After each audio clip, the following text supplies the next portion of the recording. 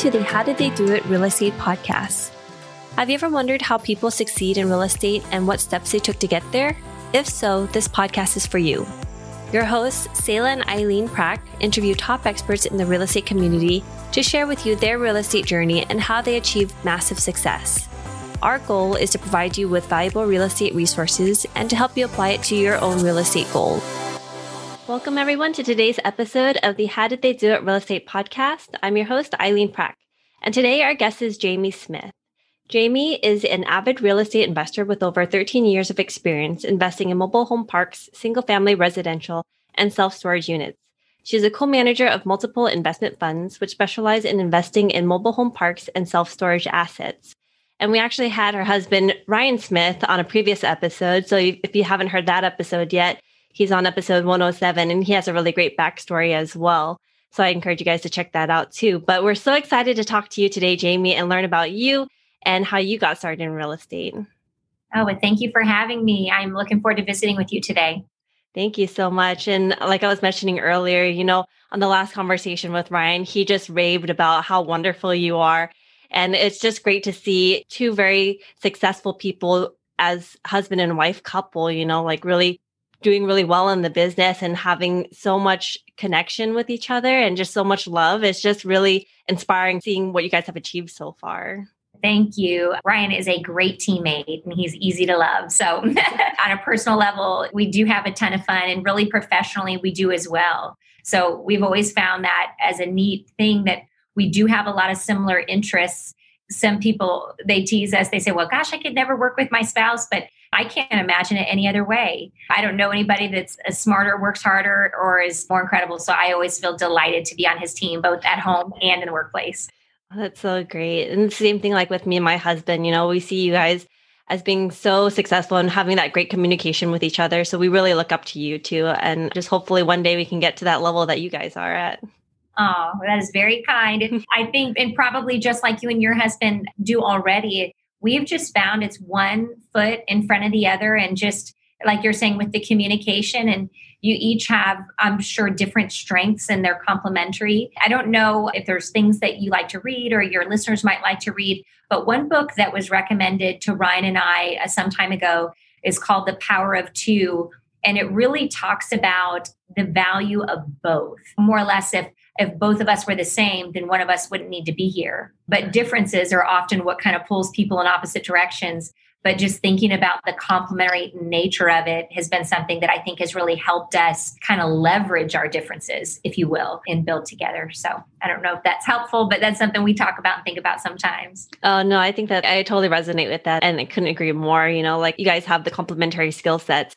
And then so you guys work really well as a team. And then you guys are able to propel you guys even further because you guys are able to help in each other's weaknesses and build on each other's strengths. So Jamie, I'd love to hear a little bit more about you and your background and how you got started in real estate.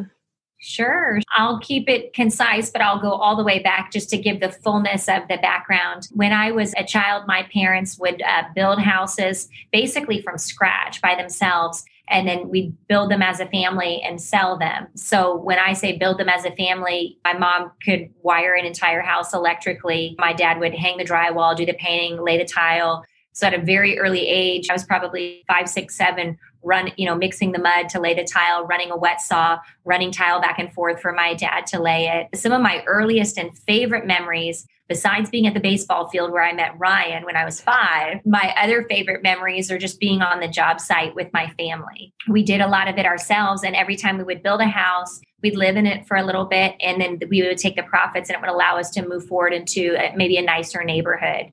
So as a child, we did single family residential and we'd build them and sell them. And then my parents did not continue on together. But after a couple of years, when I was in maybe 10 years later, I was in college, I always was attracted to real estate. I always remembered what it had added to our family while I was just 17 at the time. I didn't have any credit, didn't have any capital to speak of. I went into property management offsite of the university that I was at and became a residential advisor there, and very quickly learned that the owner of that property was benefiting significantly. So while I was happy to do RA function as well as help with property management, collecting rents, helping show units, take maintenance requests, I thought, wow, I could do this if I could ever buy a property. So my very first acquisition was when I attended UCF in Orlando. And my goal was to get through college with no student loans, no student debt. So I had been able to do that with scholarships and working a couple of jobs. But then it occurred to me one day that there were student loans that were available and people were using them for all kinds of things. Some were using them for school like they should. Some were going on spring break. Some were buying cars, all that. And I thought, these student loans can be used for student housing. And I'm a student and I'd like to buy some housing. So I took out my first and only student loan and I purchased my very first piece of real estate. And I became essentially an investor that day. I had tenants from then on out. And although I don't do single family anymore, I've always kept that property and Ryan and I keep it even now and it's rented out. So that was kind of my start in real estate. Oh, wow. And so that's incredible that you're able to, see an opportunity there and utilize that, to be able to help yourself as a student, to be able to get that first property under your belt. It was really exciting. And I remembered thinking, I'm paying less to own with my tenants, like less out of pocket than I was to essentially be a renter. And it just kind of blew my mind. Obviously, it was a hurdle to get going, but I have never looked back and always been grateful for that initial property and that initial opportunity. And so from that initial property, what did you do from there? It's a good question. I continued in single family residential originally. So would build up the properties. And at the time, the properties were going up in value. So I was able to do cash out refinances as that occurred and then purchased additional single family property. And so before Ryan and I were married, I was in residential real estate and so was he. And so when we got married, we decided, well, we're just going to continue this endeavor. I think at the time we thought our goal is $10,000 a month of net income from single family real estate. We'll build it up over time. And so I think we got to like 20 or 30 single family homes. And we both thought, okay, well, this is good. And it's a very nice long-term strategy, very good retirement strategy.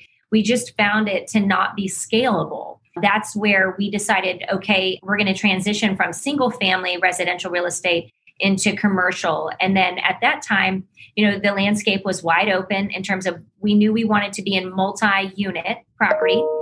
And so to decide which asset class in particular, we were just very mathematical about it. And Brian might have mentioned in his interview, he had built a software company early on and did cash flow analysis. So we took his IntelliPoint Pro, which is his cash flow analysis tool, and we literally just ran the numbers between storage facilities, mobile home parks, apartments, strip centers, elderly care facilities, you name it. And what came back with the best cash on cash return and was the most attractive to us initially was the mobile home community space. So that's where we really leaped into that. And we found it to be very scalable. And we still are in the mobile home park business today. Oh, thank you for sharing. So as you're building up back to your single family property, you build up to 20, 30 single family homes in your portfolio. With your property management background, were you managing it on your own or did you have a property manager help you out with that? That is a good question. And I, at the time, even though I had a property management background, knowing that we wanted to grow and scale the business, I didn't think it was my highest and best use to be essentially in on-site property management for single families. While it can certainly be done, we just didn't think that that was going to allow us to scale our business more rapidly. We actually thought it would cause us to be slower. So we utilized, after the first couple of single family properties, we have used professional property management on our single families. And even though we've sold off a number of those, the ones that we still retain all have professional property management in the markets that they're in because they're not all in the same states. As you transitioned over into the self-storage and multifamily, what have you found to be the most challenging as you were growing your portfolio and to where you are today? The most challenging, I think, running the business and growing the business. There's a unique intersection there that I think takes a very specific focus on day-to-day and 30,000 foot view.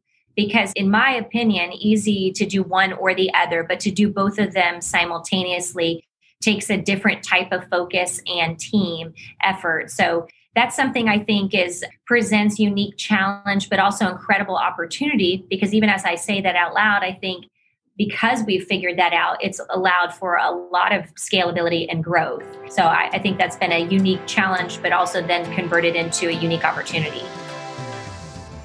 We love hosting this show. When we started this podcast, we were doing all the editing and post-production ourselves. Now, we are very excited to have this particular company as a partner of the show to do all the post-production for us, because it gives us the freedom to focus on the two things we care about: serving you, our listener, at a higher level, and growing our own multifamily business. If you are like Sayla and me, then you want to add value to others while scaling your business. A podcast is the best way to do both, and we invite you to contact Adam Adams. He can help you launch your podcast, market your show for more listeners, and take all the post-production off your plate so you can focus on your business instead of in it. Listeners of this show can get a free consultation with Adam. To schedule your free consultation, find the link in the show notes. That makes sense. And, right now you're also focusing a lot on the investor relations side of things as well. Mm-hmm. And so to you, as you're operating the business, what are some of the things that are most important to you when building up the relationships with the investors?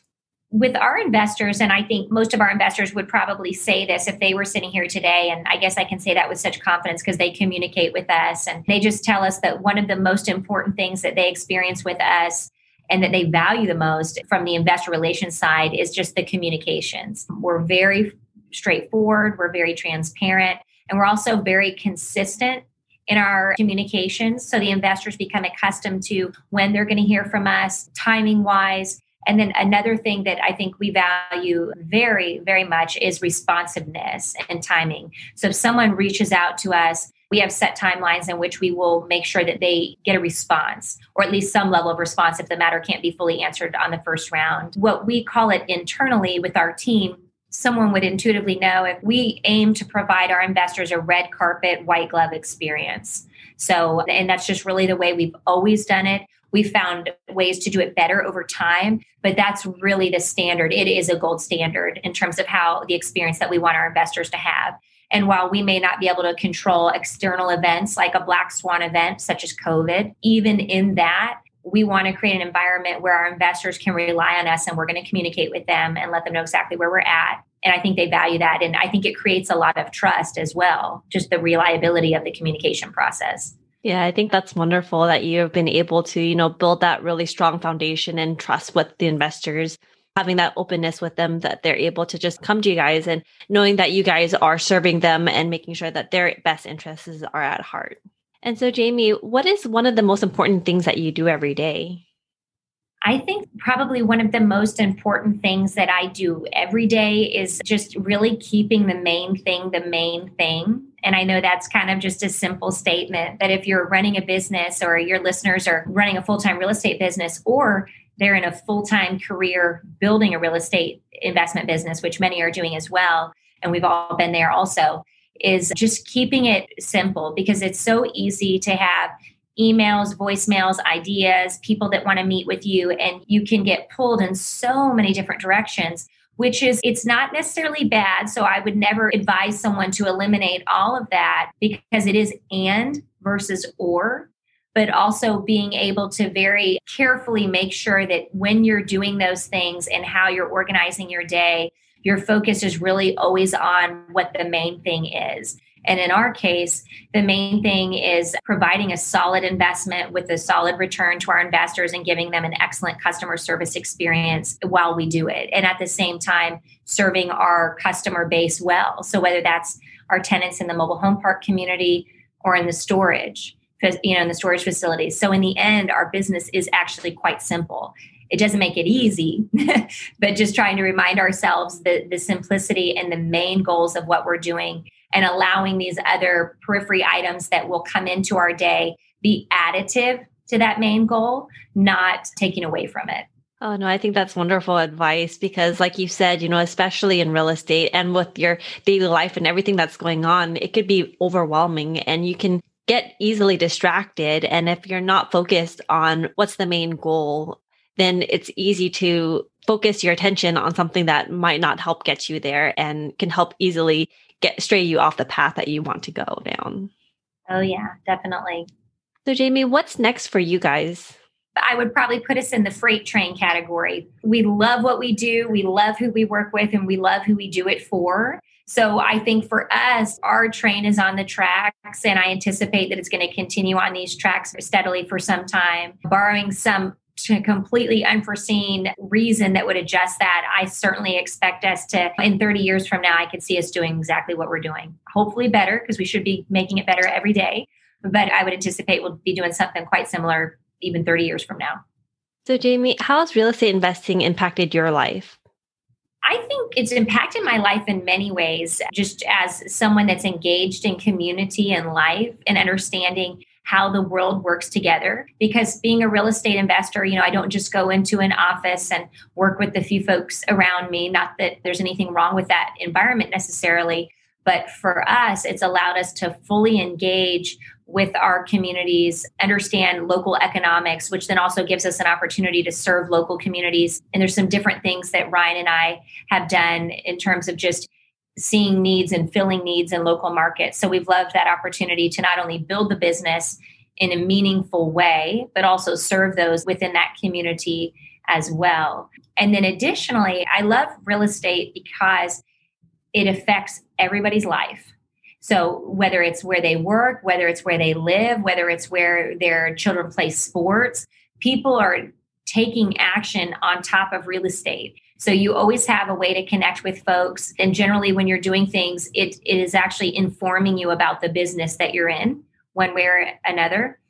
And then lastly, just as a parent, I'm a mom of 4. So I have 4 children. They're 8, 6, 4, and 2 boys and 2 girls. And I love how just driving down the road, I can teach the kids different things about real estate, about business, just teaching them how to talk to people and how to build within their community. And so I love the conversations that it opens up, particularly for the older 2, because they can kind of engage a little more. But I love how it opens up their mind and in a way just breeds confidence in them. You could point out a building or a house and ask them what they think about that or what ideas they have or how mommy and daddy might do something with that. And you can just see the smile go across their face and also their wheels turn. So I guess I enjoy real estate in many different ways. Oh, that's wonderful. Like me and my husband as well, we have 2 young children. And so to be able to incorporate that into your daily lives and just have those conversations with them and get the wheels turning at such a young age, I think it's really important. And a lot of them don't get that experience if they're not invested in real estate or know that these are different vehicles. And so to be part of that and to have those conversations early on, and then having that plus trying to make an impact in the community and sharing that with your children as well, I think that that's wonderful and really impactful. We certainly enjoy it. And it fills your heart to see them take in all the different things that we're doing and also how that seed of confidence is planted in them that they can see themselves doing something like that someday. And maybe they will or maybe they won't, but it just builds their confidence in terms of it's something they could do. Yeah, the sky's the limit. And so, Jamie, what is one thing that you know now about real estate that you wish you knew when you first started? Oh, that's a good one. I think the number one thing that I wished I understood then that I very much understand now is that deal size should not be concerning. So whereas I started out in the earlier days, and Ryan and I bootstrapped it into the commercial real estate space. So we're using all of our own capital originally. And so you're just learning as you go. I would say that I would have scaled the business sooner into probably larger properties or not been so concerned about a lower cap rate in a more premium market or things like that. And I would have probably just made that transition into higher quality assets earlier. And what is one thing that sets the successful people apart in the real estate investing business? There's probably a number of things, but I think something that really sets people apart in the real estate space is just consistency. Some people get excited about this space or that space, or they want to jump in, they want to sell that property, turn a profit. But real estate is over the long term. If you've got a high quality asset that's well located and well run, you're looking at property that you would want to hold probably for decades. So I think a good long-term real estate investor is something that they should want to have as a part of their portfolio, or if they're passive investors should want to pursue or seek out in their sponsors or syndicators, is folks that would be willing to hold assets long-term and run them properly. Because if you go through that cycle, and even something that we do, where investors invest and we seek to drive value, But instead of returning their equity and their profits to them through sales, we seek to do it through cash out refinances. So you're essentially returning the capital, but you're retaining the asset. So that's something that I think is extremely attractive. Of course, if you've purchased the quality property in solid markets and you're running it well, I think that long-term consistency is something that certainly sets good operators apart. Thank you so much, Jamie. And thank you so much for being on our show today. It's a real pleasure to meet you. And I understand why Ryan was talking such great things about you. You're a power woman, Jamie. Oh, I am thrilled to be here. That's very kind of you. Thank you. And so, Jamie, if our listeners wanted to find out more about you and what you do, where can they go? They are more than welcome to come to our website. That's probably the easiest way to find me. If they go to elevationfund.com, they'll be able to locate me on there very easily, Jamie Smith, and can send me an email or call our office. And I would be happy to visit with anyone or any of your listeners anytime if they'd like to reach out. Thank you so much, Jamie. I really appreciate that. And again, I'm so grateful to have you on the episode today. Thank you, Eileen. And thank you for listening to our podcast today, brought to you by Bonavest Capital. We would really appreciate it if you can go to iTunes right now and leave a rating and written review. Also, please don't forget to subscribe so you can always get the latest episodes. You can also connect with us on Facebook, How Did They Do It Real Estate. We'd love to hear your feedback and any topics that you're interested in for future episodes. Lastly, to learn more about us, you can go to bonavestcapital.com and fill out the Contact Us page so you can speak to us directly. Nothing on the show should be considered as specific personal advice. Please consult your legal, tax, and real estate professionals for individualized advice.